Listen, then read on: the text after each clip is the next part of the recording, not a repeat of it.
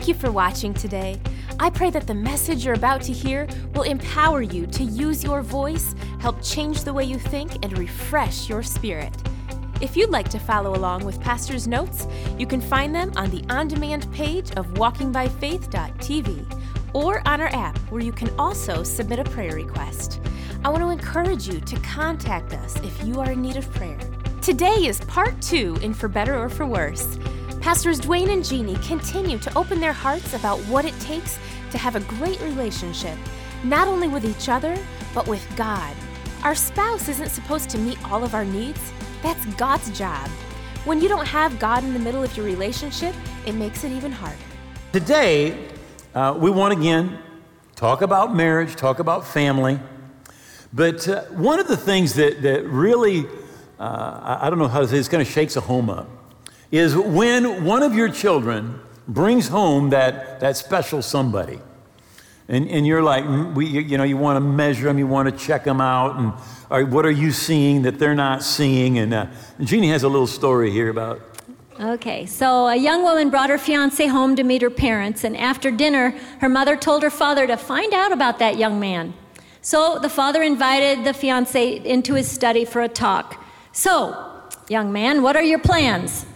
The father asked. Well, I'm a biblical scholar, he replies. Okay, a biblical scholar. Admirable, but what will you do to provide a nice house for my daughter to live in?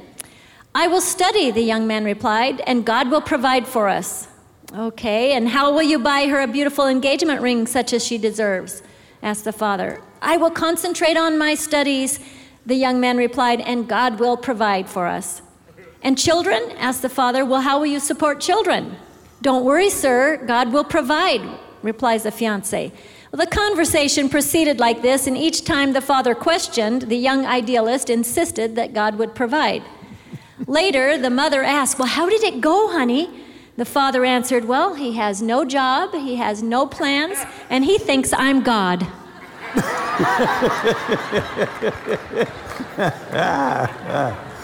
All right. Now, marriage was God's idea. God instituted marriage in the Garden of Eden. And the way that marriage was supposed to work would be Adam, Eve, and God. In the book of Ecclesiastes in the Bible, it talks about a cord of 3 strands is not easily broken. So marriage was designed to work with God included. And I say that to say this. Marriage was not designed to meet all of your needs.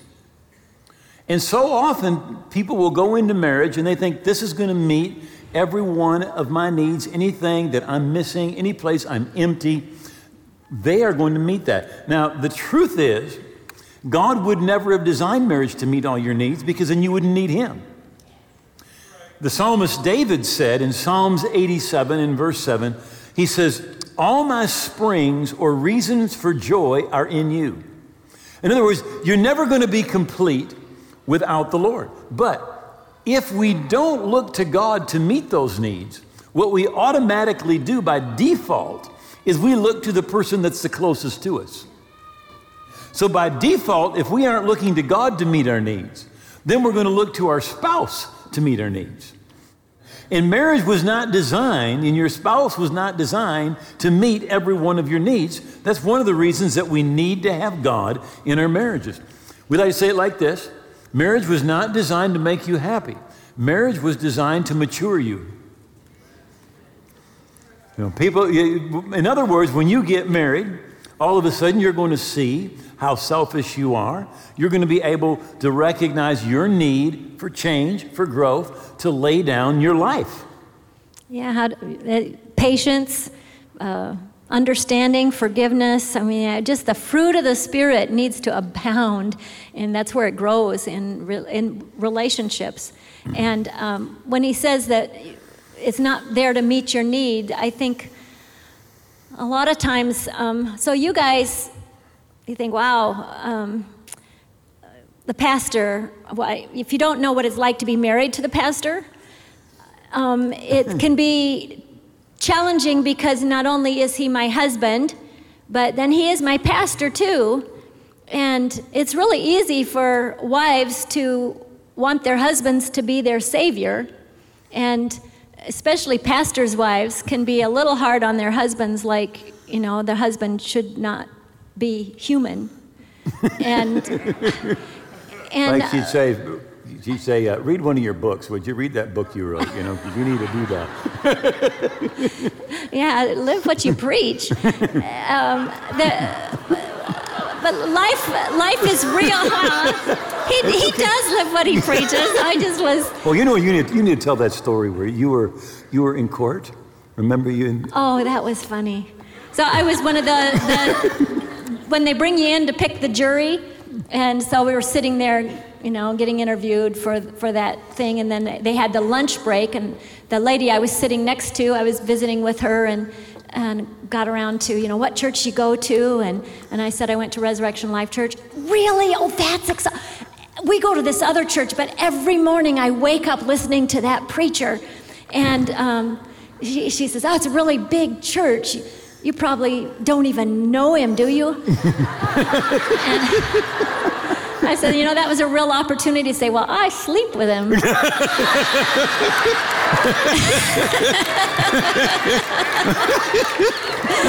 But I clarified I was his wife. Yeah,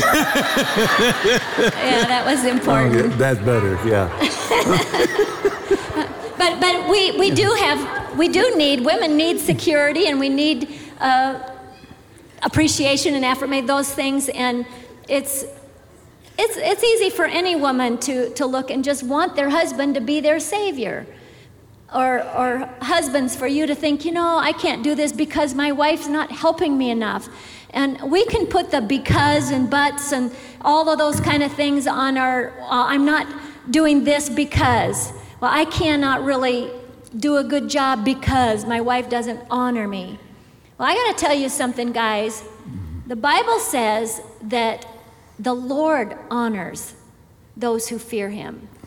The best honor you will ever get is from God.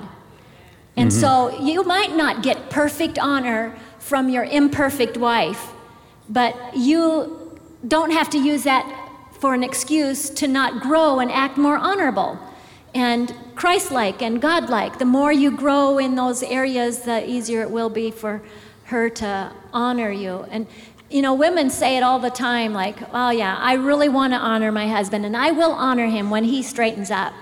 When he acts right, then I'll honor him.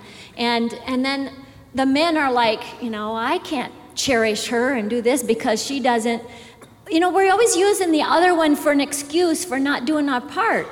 Don't let somebody being a jerk make you act like a jerk. That's not smart. No. And but you would not know about that. No. I don't know about that. He's not a jerk. You're not a jerk. There was a day. When we talk about really, it's important that we love each other. That, I had a really good definition in here for that somewhere. Oh, here it is. That the agape kind of love, the kind of love that God commands you men to have as husbands, primarily is determined by the character that you have. The character of the one who loves is going to determine the type of love that they can give. You really give out of the abundance of what's in your heart. So it's important that our hearts are right with God so that we can overflow with right attitudes. And for the woman, it says that she should, and actually the Greek word where she's to love her husband well is phileo, which means to like your husband. So you not only are supposed to love him, which you can love people you don't know. We're supposed to love our enemies and those who treat you spitefully, which sometimes happens in the marriage. Your spouse might not treat you right, but you're supposed to love them, so you love them and you forgive them, but that doesn't mean you like them. And that's a really important, to have a happy marriage, that's an important key, is to learn to like, that you can like your spouse, like your wife, and like your husband. And that means on purpose enjoy them on purpose. I remember one time in the car, he reached over and took my hand, and he's holding my hand, and probably I was ticked at him about something, I don't know what, because my attitude was not real good, and then I started thinking about how good it felt. His hand feels really good. I love the feeling of my hand in his and the strength from his hand. And I thought, you know what, I should tell him. I like holding your hand. I like that. Thank you. That feels good. And then I realized I was making an on-purpose choice to like my husband, to enjoy my husband. Another time, most husbands will want to give you a hug before they leave for work. And so, he gave me a hug, and he's going out the door, and no, come back, give me another hug. I said, because I just realized there's something happens inside me when you hug me. It feels good. I think there's a vitamin they can't sell in the store. It's vitamin H. It stands for hugs. And I just realized I could soak it up and receive it. I think there's a lot of times we get so used to just living together and goodbye. I love you too. And it just becomes this automatic not meaning anything. But when you begin to realize and take the time to be thankful in your heart for these things, you start treasuring them and thinking, wow, I like it when he's near me. I like it when he touches me. I like this. We have a kind of a small area in the kitchen, and Duane was like upset because you keep getting in my way. And there's only so much room, and now with a walker in the kitchen, it's really crowded. But so I thought, it's all in perspective. I said, honey, the reason you're tripping over me all the time and I'm in your way is because you're like this magnet, and I'm drawn to you. And so when you're around, I just get close and I get in your way because you're just so wonderful. It's your fault. So. Hey, true. Research by a West German insurance company revealed that the man who kisses his wife goodbye, really kisses his wife goodbye, will live an average of 5.5 years longer than those men who forego the pleasant little interlude. So men, your life depends on this. All right? And not only that, but men who really kiss their wife goodbye when they leave in the morning earn an average of 20 to 30% more than men who leave their home under their own power. Men, I want you to listen to this. This is Ephesians 5. It's amazing to me the verse that most men know about marriage is wives submit. But this is the better one, all right? Husbands, love your wives just like Christ loved the church and gave himself for her. So literally, somebody said, what does that really mean? That means, men, you die first. You lay down your life first. Jesus laid down his life for us. Well, the Bible says literally, he redeemed us while we were yet enemies. And the Bible says, husbands, you lay down your life first. You love your wife like Christ loved the church. See, you get married and you say, I'm going to love you till death do us part. You cannot decide how you're going to feel today for the next 70 years. But you can decide what you're going to do. Because love is not a feeling, love is a decision. The Bible says it endures long with patience and serenity. Love is kind and thoughtful. It's not jealous or envious. It doesn't brag. It's not proud or arrogant. It's not rude or self-seeking. It's not provoked. It's overly sensitive, easily angered. It doesn't take in account to a wrong suffered or a wrong endured. Now, those are not feelings. Those are decisions. Jesus said, there's no greater love than to lay down your life. Jesus didn't feel good about going to the cross. He wasn't in the Garden of Gethsemane going, hallelujah, I get to die. No, he was praying. He was saying, if it's possible, let this cup pass from me. He was sweating like drops of blood. His capillaries literally were busting on the inside. It was not a feeling, it was a decision. And through the years, I've had many people come and say, well, I don't love them anymore.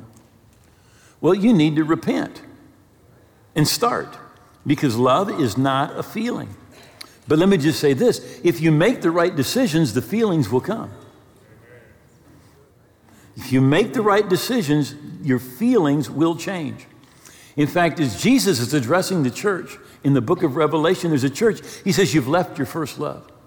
And he says, now repent. He said, and do the things you used to do. And do the first works. Now, sociologists tell us that for a couple to fall in love, they have to spend 15 quality hours together a week.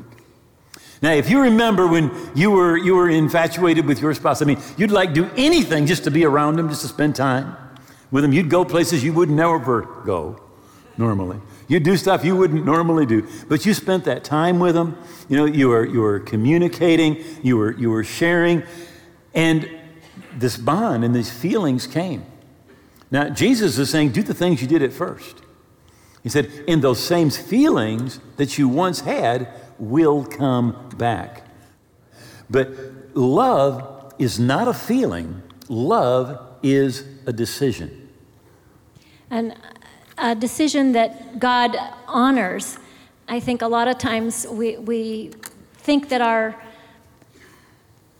it's all our own efforts that make it, are going to make our life. And we do make our own choices, but then God blesses the right choice. And that's really important. Look at Hebrews 12:28.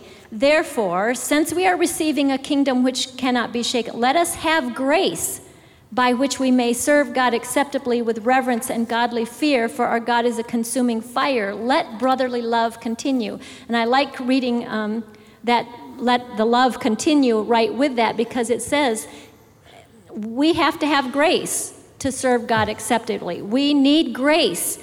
It's important to ask and seek and receive grace to serve, and to know that grace is not just the perspective of getting our sins washed away. Grace is more than forgiveness. Grace is divine influence and power that affects our daily life. It affects our perspective of others. It affects ourselves. It affects our relationships. It equips us to do things divinely, beyond our own ability and strength. I mean, that's what you need sometimes when someone offends you and your spouse doesn't treat you the way you thought you should be treated, and you need to respond in love. You need to respond with forgiveness. Grace enables us to do life supernaturally. And so to plug into that and receive the grace of God for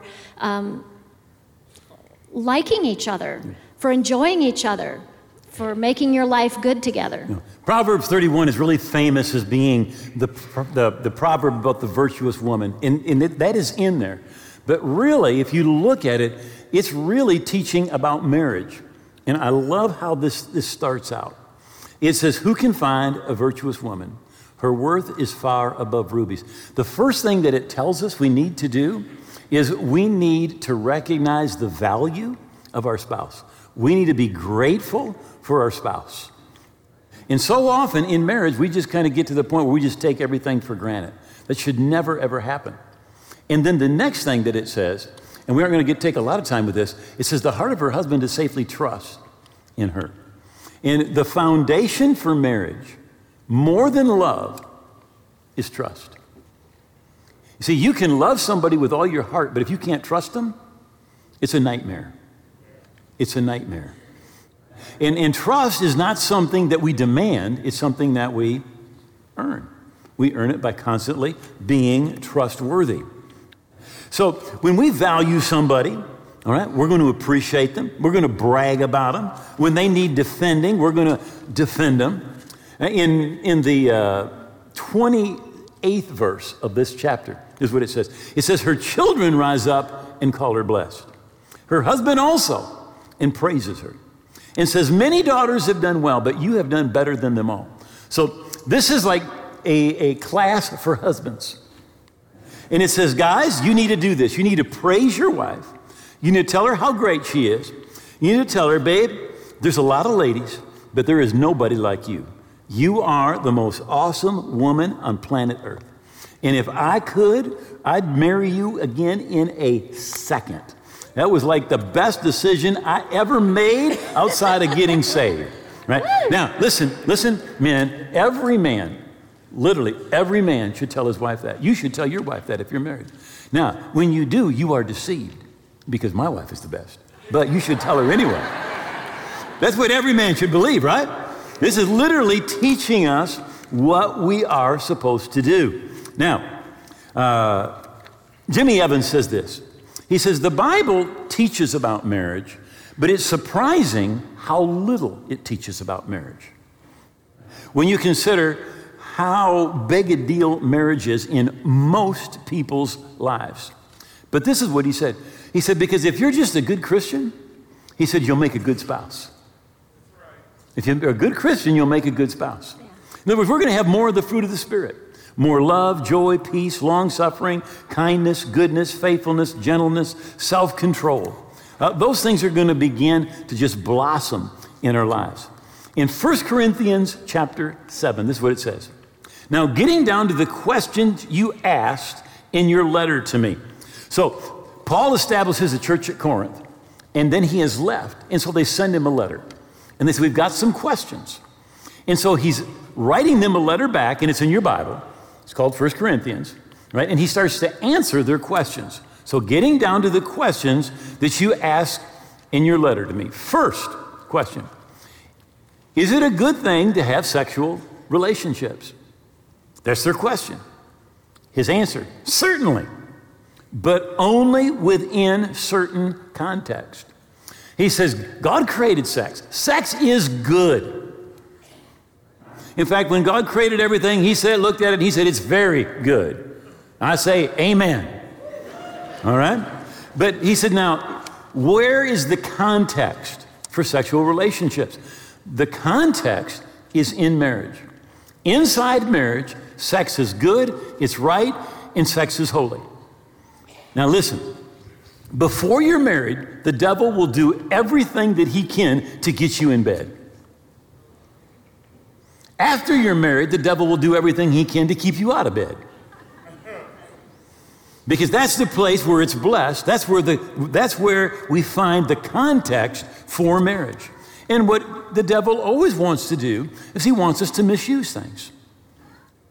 It's good for a man to have a wife and for a woman to have a husband. Sexual drives are strong, right? Now, I want to just say something here. I know I'll probably get some emails tomorrow.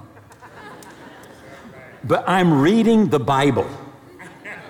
This is the Bible, right? And some people will say, well, you shouldn't talk about that in church. It's in the Bible. Okay, this is the Bible.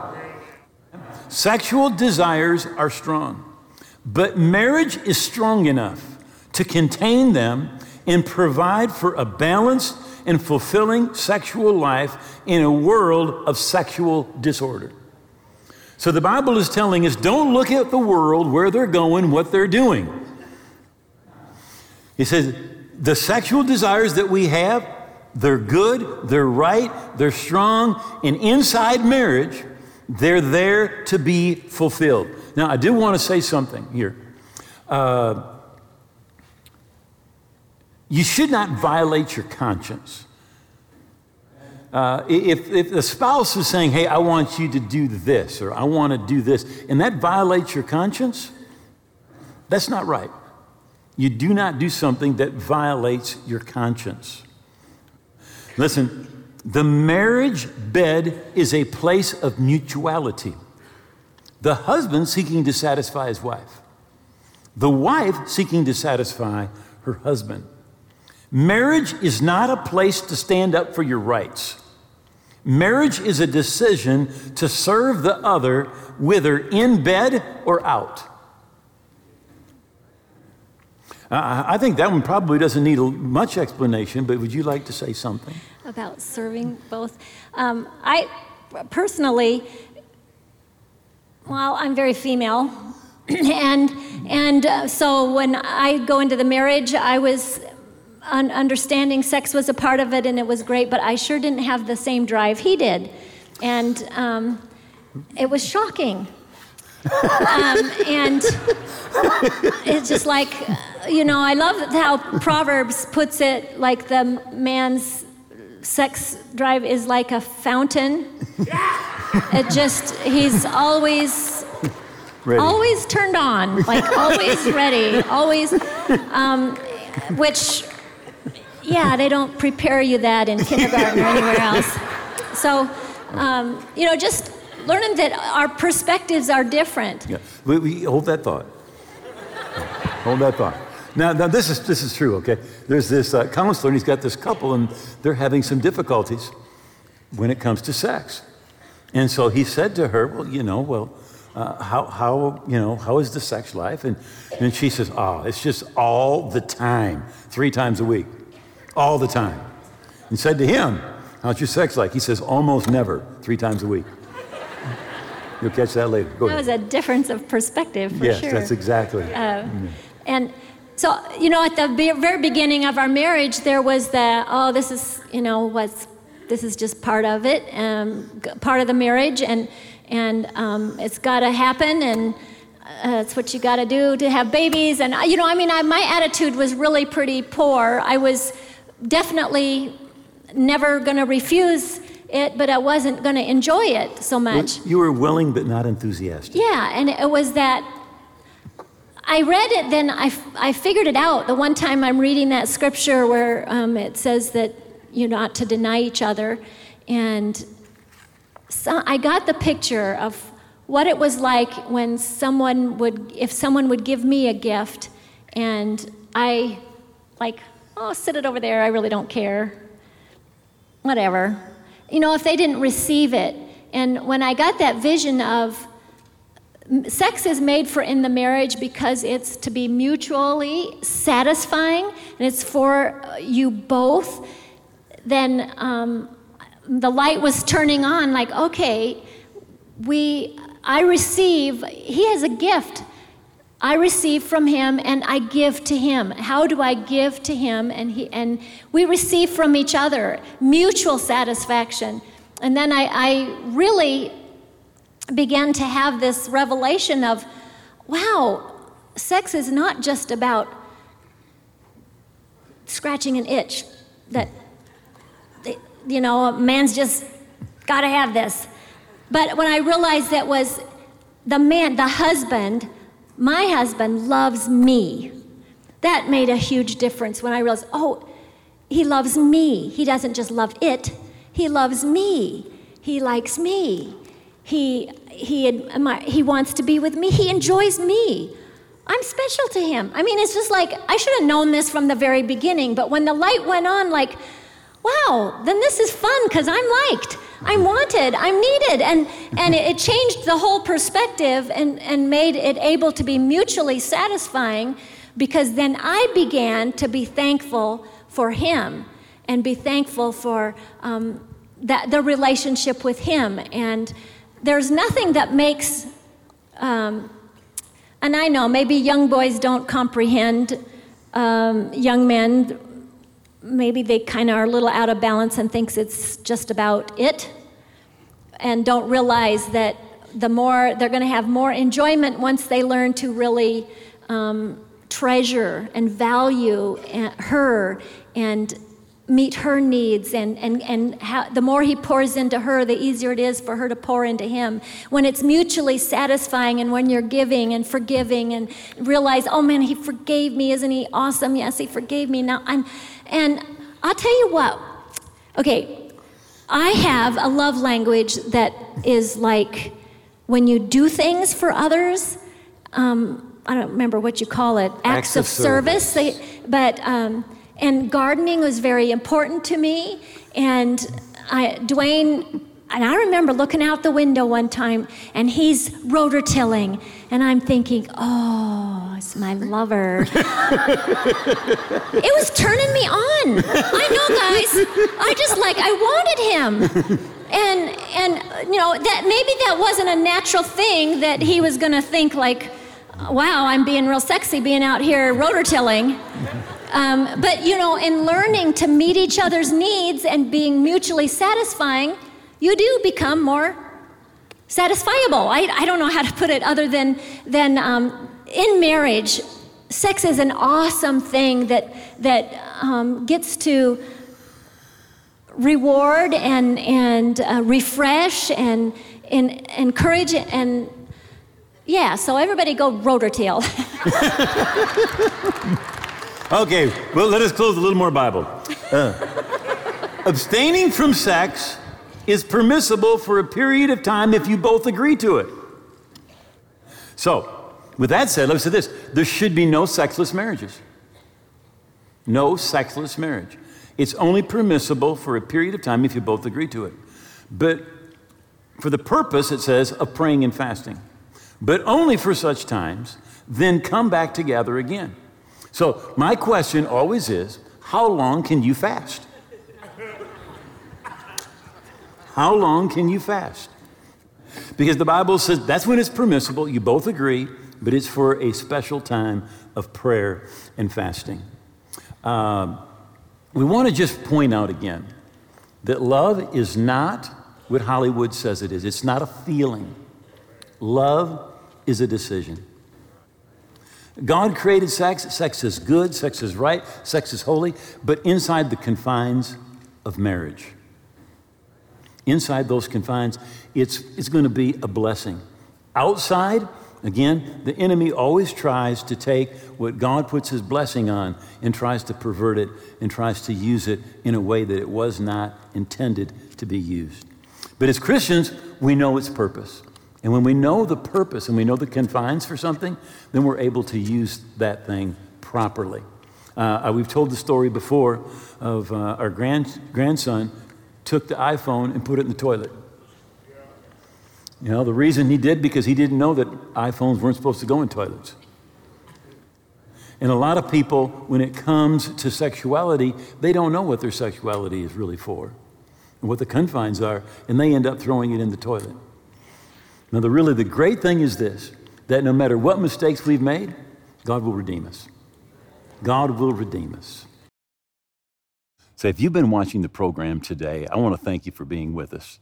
But I want to ask you a question about your spiritual condition. If you're in that place where you don't know where you stand with God, or you know you're not right with God, and you say, I really want to be right with God. I want to receive forgiveness. I want to surrender my life to Jesus.